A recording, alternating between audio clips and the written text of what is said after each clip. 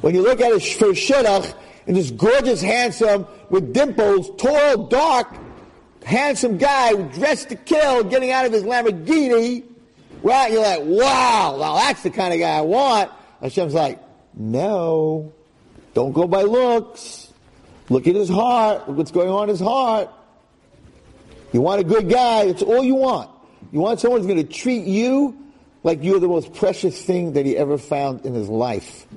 The rest of it is garbage. Take it from me. I deal with this every day. Garbage. It's nice to be attractive, don't get me wrong. It can't be someone that you... But it doesn't mean anything. It doesn't mean anything. Just the opposite. Automatically, the more that a person thinks of himself, the less he thinks of others.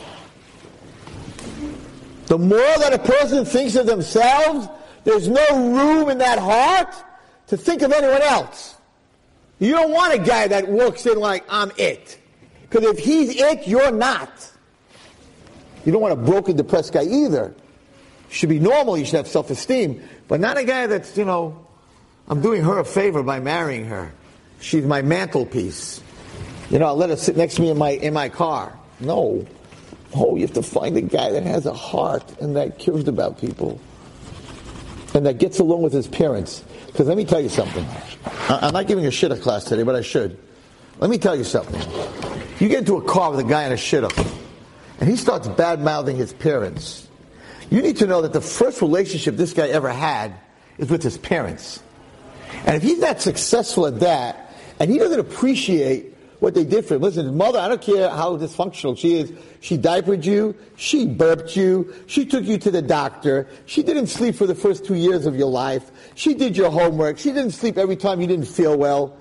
I mean, come on. No matter how dysfunctional she is, there has to be a Hakar Satoy for that. There has to. So a guy who doesn't have a Hakar Satoy, but he's busy in the car, man, my mother, my father, he's going to do the same thing to you. Not right now, because he wants you right now, but it's going to happen. If he flunked in his first relationship, my question about all my son-in-laws, first question was, do they get along with their parents? Do they get along with their parents? And my second question is, I know he's in yeshiva and he's a big masmid, but does he learn with a boy that's not from? Does he give an hour or two a day to learn with a kid that doesn't know how to learn? Because being a learner is very good, but if you don't have a heart, the chesed, the wife needs that heart. I'm sure she appreciates that he's learning, but a guy who's learning without a heart,